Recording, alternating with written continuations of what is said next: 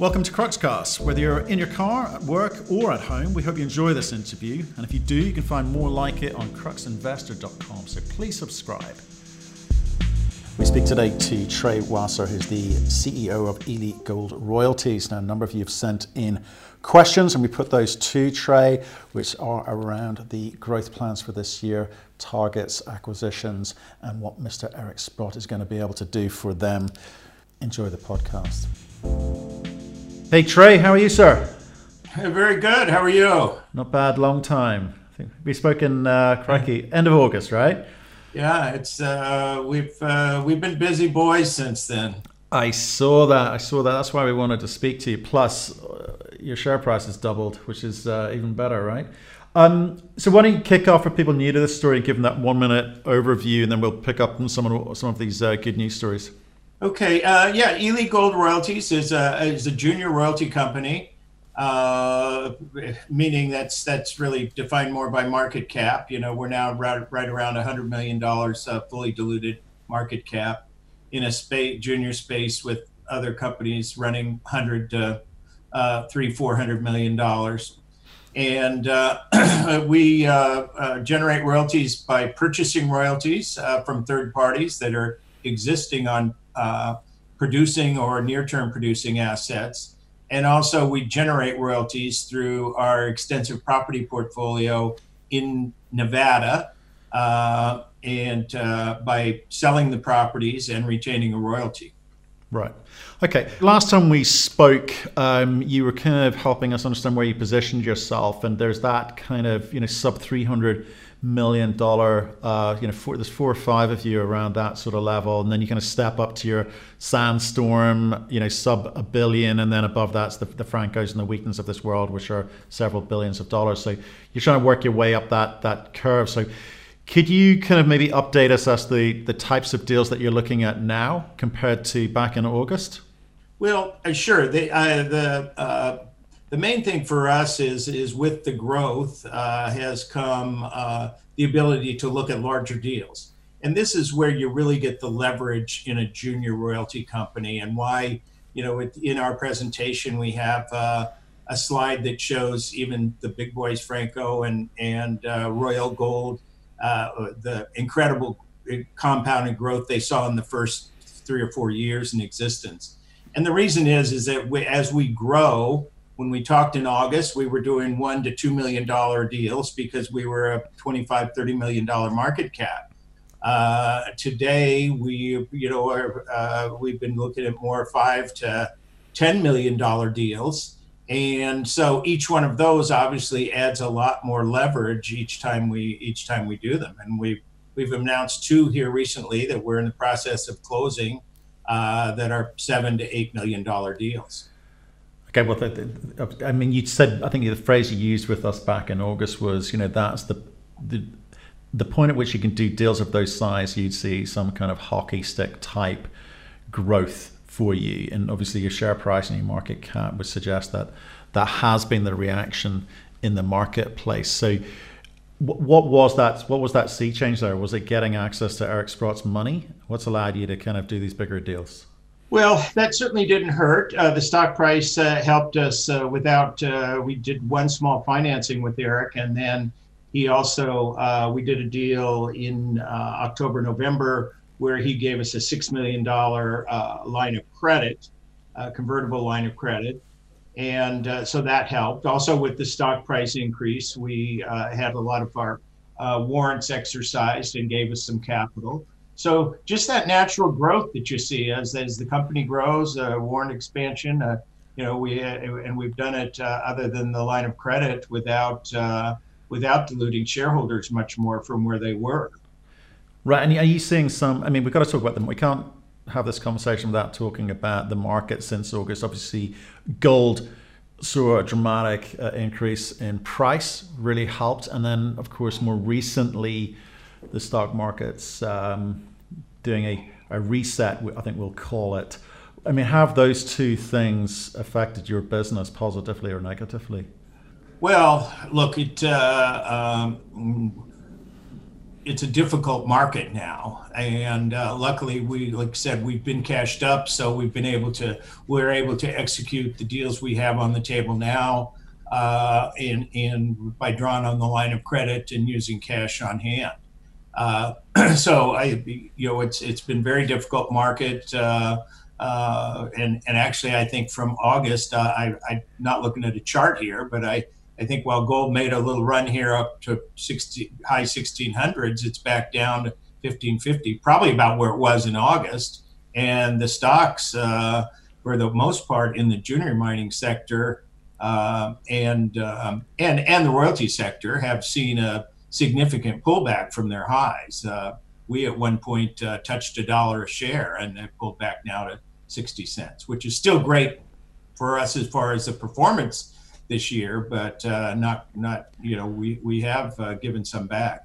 But how do those market conditions help you do deals? Does it make is money readily available for the kind of companies that you're talking to, or are you a kind of lender of last resort to them? I mean, what does that conversation look like?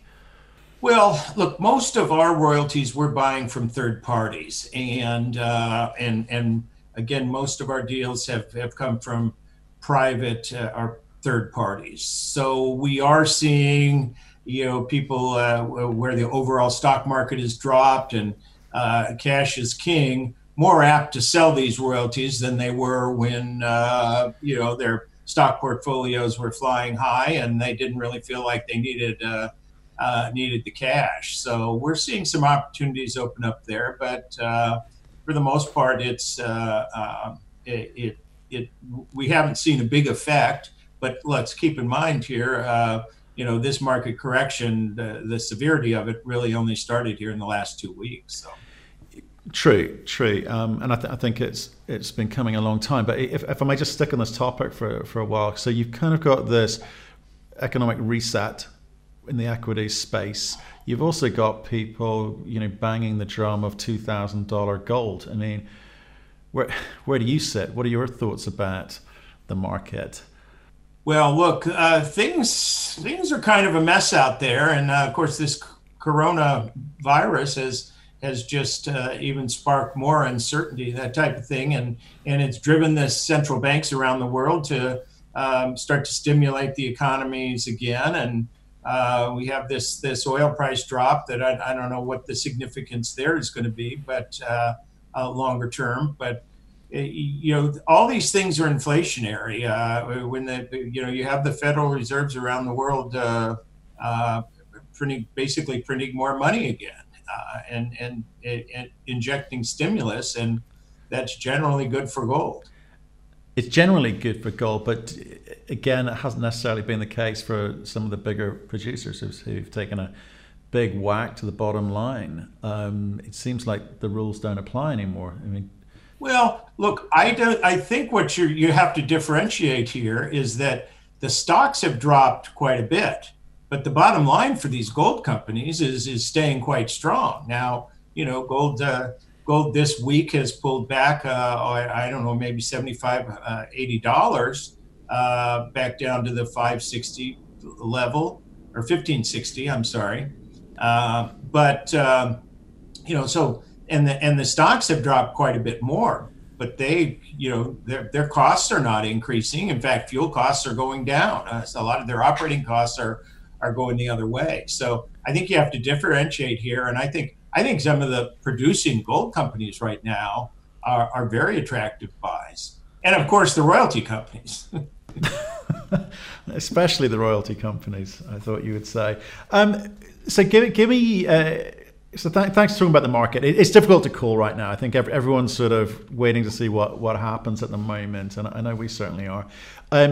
Can you help us understand the types of companies that you are looking at? You've talked about deal sizes, but that doesn't necessarily tell us much about the companies themselves. I think you've hinted some are you're buying from private companies and so forth. Are you also being reached out to by public companies who are perhaps struggling to raise cash? And where do your deals come from? Well, look, what we don't do in the royalty space and have not done up to this point, and typically you don't see junior companies doing a lot of it, is we don't lend money to companies for development of a mine to earn a royalty. The larger companies with more cash will be part of a financing package when a mine is being built. That's how the largest Franco-Nevadas and even the Sandstorms generate most of their deals. What we do is search out third-party existing royalties, and generally they'll either be from companies that had sold a property way back and kept an interest, or in some cases, many cases, it's private individuals that have these royalties, and in some cases it's old royalties that have existed since the 80s on properties, and the heirs own them. And then, of course, and where we differentiate ourselves from the other junior royalty companies is we focus our capital strictly on royalties that are producing or near-term producing. We have to see a window, very short window, to where these royalties will be generating income for us. Where some of our competitors will give money to companies to go out and do exploration. We don't do that because we have our generative program where we are actually getting paid to generate those kind of royalties. We stake properties, we consolidate property packages. We've been very successful in selling to the major mid-tiers producers, again, mainly in Nevada, properties, and retaining the royalties. So we make revenue when we sell the property and then still retain the royalty. And it allows us to focus our current capital on just those producing and near-term producing royalties. I get that. I mean, I asked the question because, obviously, again, when we talked to you, you were about exploration, development, and hopefully near-term. But as you've had access to capital, you have evolved. You've evolved your thinking. You've evolved your position in the marketplace. And I guess you're having different types of conversations now. And I'm interested in that, evolving process that you're going through. So, because again, I think there's the numbers we talked about. You had something like 70 different properties last time, with 33 royalties, 20 properties, and sold on 4-year option plans, and another 25 properties available for sale. So the way you were structured day one is not the way you are to now, which is not even 6 months later, right? So what does the end of this year look like for you as you keep evolving? Maybe the best way to look at that, looking at the chart of our revenue, based both royalty revenue and the sale revenue from the sale portfolio, and seeing what that is looking like over the next few years. We expect to do about 5 to 6 million in revenue this year, about evenly split between royalty revenue and sale revenue. But starting next year and going into 2022, we have these projects we've recently purchased since the last time we talked that'll be starting to generate royalty revenue, and we'll be kicking up to $8 million, $12 million by 2023. With what's on the books today, we expect to be much larger by then with more transactions. But just what we've put on the books since the last time we spoke, has about doubled that revenue profile, mainly on the royalty side. And if you'd like, we could dig in a little bit and talk about some of the exact transactions and how they set up. Yeah, let's do that. But let's finish off on this bit, because again, I'm just trying to get an idea of how you guys are changing. Are you still entrepreneurial at heart, or with more money flooding in, are you changing your view of life? What have you learned in the last 6 months? Because you're clearly a different company. Well, look, this business plan, we're just executing the business plan. And as I pointed out before, we're at that hockey stick point in the curve where the leverage really kicks in. So being an old bond trader, it didn't bother to me whether I did a trade for $1 million or $10 million or $100 million. It was just adding another zero. The trade basically is the same. So that's the same thing we're looking at here, just looking at larger deals and deals money-wise and deals that have more impact to our growth because of that they're adding to that either current revenue or near-term revenue line with additional royalty income. Okay, so you're not getting casual about this. It's just when we see companies grow and develop, money comes in, people change, they forget what they're out to do. They forget the business plan and they stop delivering. So you're very clear about where you're going, are you? We're still having a lot of fun doing this, and I mean, I think you can look and see really in the last well, since the first of the year. Let's just say we ended last year. We purchased 4 producing or near-term producing royalties. We entered this year with the one of our major goals was to add 4 more producing or near-term producing royalties. Well, here it is, the middle of March, and we've already announced that we've purchased 5 producing or near-term producing royalties. So clearly, we've already met our goal for the year. Now, your question is, does that mean we're going to take the rest of the year off? And the answer to that is no. We intend to, just keep doing the deals. We've announced, I think, 3 property sale deals in that side of the portfolio since the first of the year, and probably 6 or 8 since the last time we spoke. So, no, we're still very active, and we're fortunate in that, while most royalty companies offer geographical diversification with properties all around the world, we really don't. We're pretty much focused in Nevada. The good news is that Nevada is the #1 mining jurisdiction. It's very close to home here. We don't have to even take the passport when we travel there, and we know Nevada better than anybody else. So we're able to ferret things out. That this recent transaction that we announced for the purchasing this VEK Corporation with 5 royalties, 2 of them near-term producing. That's something that Franco-Nevada and our competitors have been chasing for years. Well, tell us about that deal, because I think you have said that is going to be a very meaningful. It's going to like the Fenelon deal. It's going to be very meaningful for you. So break that deal down for us and where the certainty and confidence comes from about that. Well, VEK is a very interesting situation because this is a corporation that was started by Ralph Roberts, who's a legendary geologist. He worked for the Geological Survey in the 60s. He's the one who really identified the lower plate Carlin style deposits.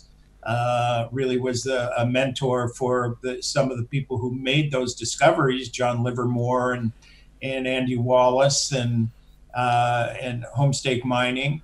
And but at the time, he was in the 60s and 70s and even early 80s, he was working for the survey, so he couldn't stake properties. But he basically told them where to drill at Goldstrike, where to drill at Marigold. And in the 80s, he retired and was able to start staking properties. So these are properties, 5 properties. 4 of them are leased to the Newmont Barrick joint venture, Barrick-Newmont joint venture, and 1 to Marigold to SSR Mining.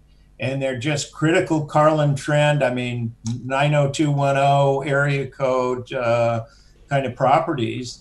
The Marigold, of course, is a producing mine. We've got some key claims there that are in the mine plan with deposits that have already been identified for starting in 2022 right. and expanding into 2028. Then the other key property is called the Wren. This is some property just north of Barrick's Goldstrike mine, which has produced over 54 million ounces.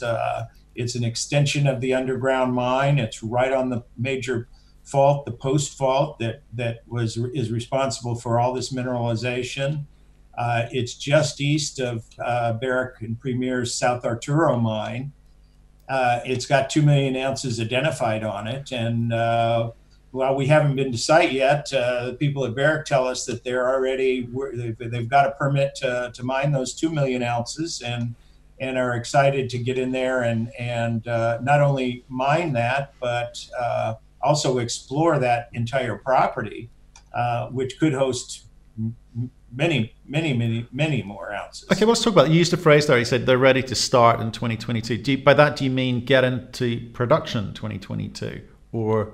Correct. In the case of Marigold, it's in their mine plan. Their 2018 43-101 has a mine plan. It shows the pictures of each year which pit is going to turns blue, and we've got a copy of that map on our website, and so we're very confident that one's going to be producing.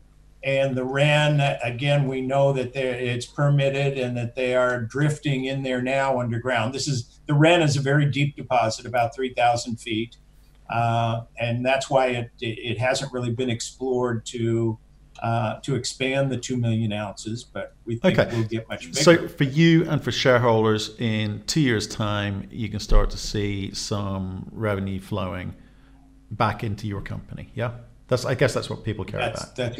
Right. Okay. Exactly. Especially in the junior space. The junior space is a lot about not what your cash flow and revenue is now. Of course, the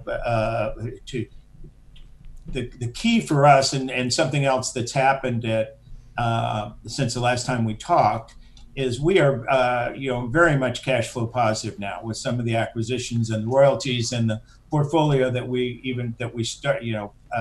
started with or had last year when we spoke. Well, you talked about last year. We can weather any storm. Yeah. You talked about a $4 million in revenue in 2019 and a G&A of only $2 million. So, positive cash flow there, but you've had to spend a lot of money, and I know you've got this facility from Sprott, and money is getting cheaper for you to raise as your market cap goes up, as your share price goes up. So, it's all good news, but people need to understand with royalties and streaming, the kind of annuity stream type structure here is there are delays to cash flow, and ultimately small junior companies rely on cash flow, but you don't appear to be suffering from any of those issues. Well, I think if you look at our peers in the group that we compare ourselves to, we're kind of in the same position. We've got that revenue coming in, and now we added another transaction here this year already, and that was buying from Eric Sprott a 0.5% royalty on the currently producing Jerritt Canyon mine. Mm-hmm. So that mine will produce about 135,000 ounces this year. That equates to about $1.5 million in revenue for us that we've added. Now, we haven't closed that transaction because it'll take Eric over 20% ownership. So we need approval from the shareholders at our annual meeting in the first week in May. However, the deal is structured where we signed that deal on February 3rd, and from signing, we are accruing the royalty. So we will get almost a full year of royalty payments from that this year. Okay. Combine that with a few other smaller royalties that we've purchased, and we now have 3 that are producing. So the Isabella Pearl has gone into production.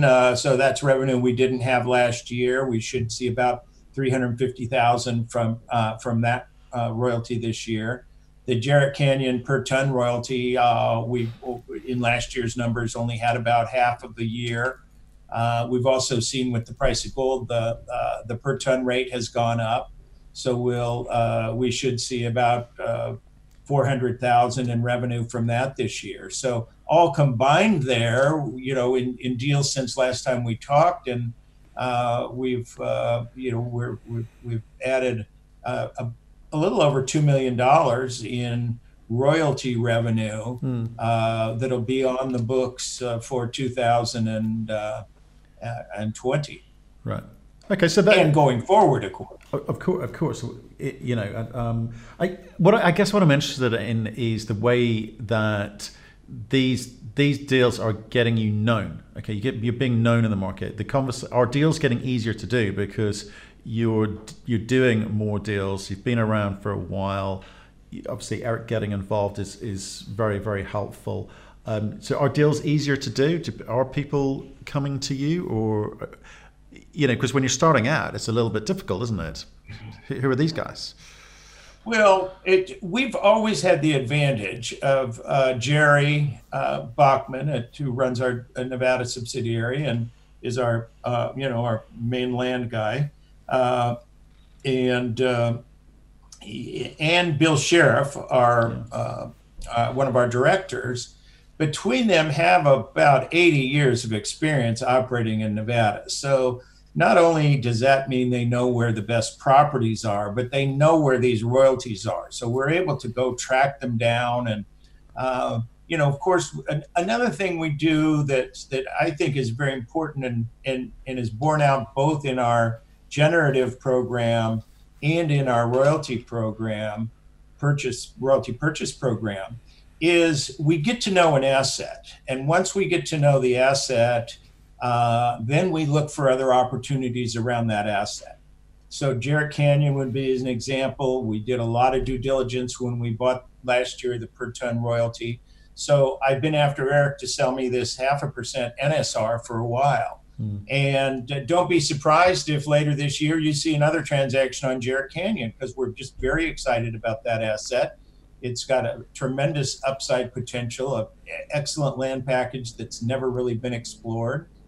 And then you can look at the property portfolio and see where at Isabella Pearl, where we have one of our producing royalties for 0.75%, but then all the exploration ground where Gold Resource is drilling now, we have a 2.5% royalty. And then we have on the satellite projects to that, Mena Gold and County Line, we have royalties. So over the years, we expect we might be paid at Isabella Pearl on multiple royalties. And the same at McEwen's Gold Bar mine. We just added since last time we talked, we've done a transaction where we sold them our Gold Bar property and kept a royalty. I think they assumed the Gold Canyon property. And then we purchased from private parties a royalty on some key exploration ground, and just announced another purchase of some claims that are leased to McEwen, both on some key exploration ground and a deposit there of, we're not sure how big that is, but we think it's at least 50,000 ounces that will get mined at that. So we're okay. That's a big part of how we track these things down. Is it's not always top down and just looking for a royalty, but being focused on assets where we know the project very well and track things down that way. Yeah, I think we talked about that last time. Was again sort of understanding technically the potential for the project, and obviously timing for when it could actually start generating cash flow for you. Just to finish off on Eric, because he pops up a lot in these conversations because he's spread far and wide. Obviously, he's getting more meaningful for you. He's not on the board, but he is a large shareholder. Is he? How often do you hear from him? I talk to Eric quite a bit. I'm probably one of the. He's intrigued by the royalty space. We got involved with him because we had 3% at the NSR at Fenelon, and we sold him 1%, and he got involved with in a small private placement, and then did this the Alina credit, and now more recently done the Jarrett Canyon thing. We, like I said, still working with him. I talk to him regularly. I mean, at least a few times a week, and probably one of the few guys who can say he probably calls me more than I call him, because he really is intrigued with the royalty space, and he's never owned, believe it or not, in everything he's owned, he's never owned a royalty company before. So, that's interesting to us because he's excited because we see his name come up, and he obviously has spread his money far and wide, and it feels like there are some things that he's stepping back from, and some things he's more interested in others. And it's interesting to know that he's this fascination for the royalty space. Okay, and can I just ask you about the Wallbridge and Balmoral deal and what the implications are for you? Well, I don't know that that's so important to us. We don't have a royalty on the Balmoral ground that's being picked up there. Okay. Only on the original Fenelon ground.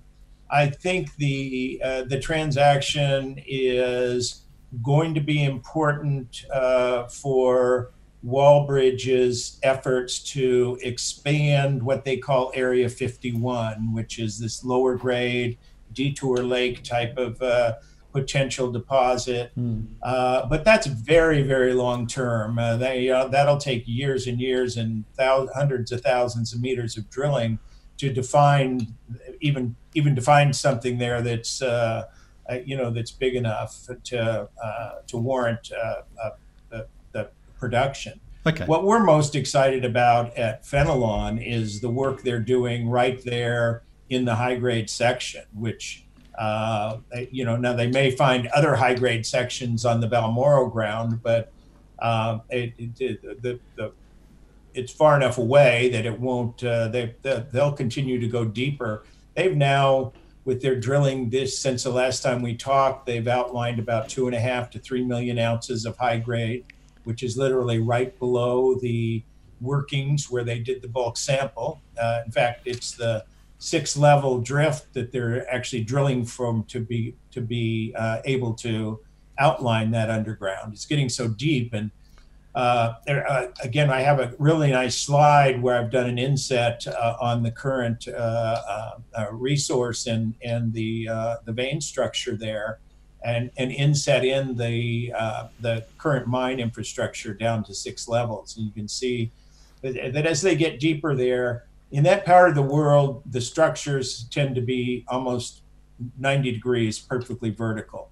So consequently, you're in a situation where to drill deeper, you keep having to go out further and further from the surface. And so the idea is to get down, they got down 6 levels underground, and they're drilling, already from about 800, 900 meters underground. Now they've defined this 2.5 million ounces, and they have applied for a small miner's permit. And what we're anticipating, and what the company is saying they will probably do, is go down another 6 levels, not only to be mining some of this high grade that they've identified, but also to get down another 6 or 8 levels so that they can continue to drill underground and find out just how big this thing is going to get. So what are the implications for you, though, what you and your shareholders? What does that tell you? Well, if for the grades and thicknesses that they're seeing in the recent drilling, and extrapolating out the the results that they got from the bulk sample at the year and a half ago, its grades of about 20 grams a ton is, I think it averaged 19 grams a ton. They seem to be finding plenty more of that. Like I said, now, and when they did that, they had only had about 80,000 ounces outlined when they went and did the bulk sample. But our income on a 2% NSR with no deductions for toll milling, even with the small miner's permit of 400 or 500 tons a day, at today's gold prices, that'll generate $1.5 to $2 million a year of revenue for us, and we think it could literally start later this year, because they're waiting for that permit. And while they, ideally, they will ultimately probably build their own mill on site. There is not a mill there now. They're trucking the ore from the bulk sample and from any other work they do near term to a mill that's 100 kilometers away. So ultimately, once they define the how much they have there, then and decide how much, what kind of production would drive what size of mill to build. And we think in the meantime they will they'll be enticed to produce at that 400 or 500 tons a day, and ultimately it could get much bigger. I mean, that could be at the size they're finding, that could ultimately be a 150 to 200,000 ounce a year producer, which would produce at today's gold prices for us, $4, $5, $6 million a year. So exciting times. So there's that incredible upside in that one. Yeah. Fantastic upside. So your shareholders are going to get dividends this year, are they? I'm not sure this year will be the dividend year. It's the goals, and under the goals that we set for 2020, we gave ourselves a dividend program 2000 to 2021. We believe that a dividend program is essential for a royalty company, but we want to make sure of two things. One, we want to make sure that the dividend is meaningful. Meaningful, I think a 1% dividend would be meaningful. We don't want to do too small a one because for a small company like ours, there's a certain amount of fixed costs and expenses that go with paying a dividend that we have to be cognizant of. What are those? And what we want to be able to, and the second thing is, we do not want to have to institute a dividend program that might have to be trimmed back. We want a dividend program that has all the potential to grow. So while it may be late 2020, but certainly by 2021, with the assets we have in the books right now, all other things being equal, we'll be instituting that dividend program. Tell me about this, because I'm learning all the time here. So what are the associated costs? You make 2 points there: associated costs, and then obviously some dividend plans that you don't want to necessarily have to cut back. So talk me through those. Well, it's just first of all, there's an additional accounting expense, but it's just the physical issuing of checks and mailing them out. You have to have a transfer agent. You have to issue a check to every one of your, hundreds, maybe thousands of shareholders. And it's just that basic expense of doing that. There's a certain amount of, like I said, accounting and legal expense that goes with that as well. But just the physical part of mailing out the dividend checks and unfortunately, with the dividend program, there's not really a lot of alternatives. It's one of those things that is still, done by a paper check, printed and stuck in the U.S. or Canadian mail, and we know how how dependable that Canadian mail can be. Right, and then the second point you made there was you said you didn't want to have to reevaluate or cut back on any potential dividend plan. I mean, why would that ever be the case? Well, I just don't. That's just not the optics of a growth company, and of paying a dividend. I don't. I think that you institute a dividend program, you put down all the initial expenses and everything else, and you have that anticipation in the market. I've never heard of anything good happening with the stock when they cut their dividend. While at our stage it might not be a mortal mistake, but it just I think the idea of a dividend program is we get it instituted, we make it meaningful, and we make it something that can grow over the years as our portfolio matures. And that way, when people look out, if they can feel they can start to depend on that dividend, and they can say, well, geez, if I look at these guys' profile, if I buy the stock today, it has a 1% dividend, but I can see down the road through 2022, 2023, when you start to look at that growth in revenue that we have and that dependable royalty revenue, especially, then they can see their way that, geez, with dividend increases, their yield on their initial investment is going to be a very handsome dividend. Beautiful. Okay, so you've had a great 2019. You've started 2020 off storming. You hit your annual targets already. but you're not going to rest on your laurels. So it's going to be a good 2020. Are you guys going to reward yourself for that?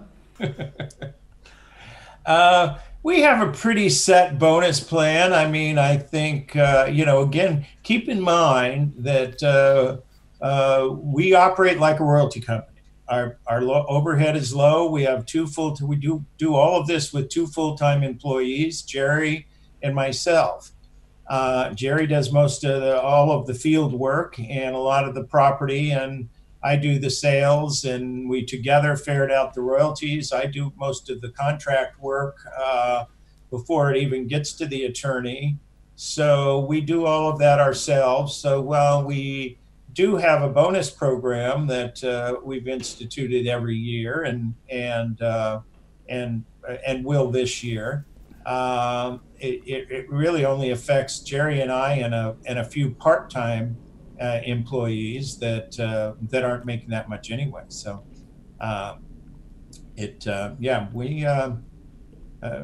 Jerry makes sure that he keeps reminding me it's bonus time.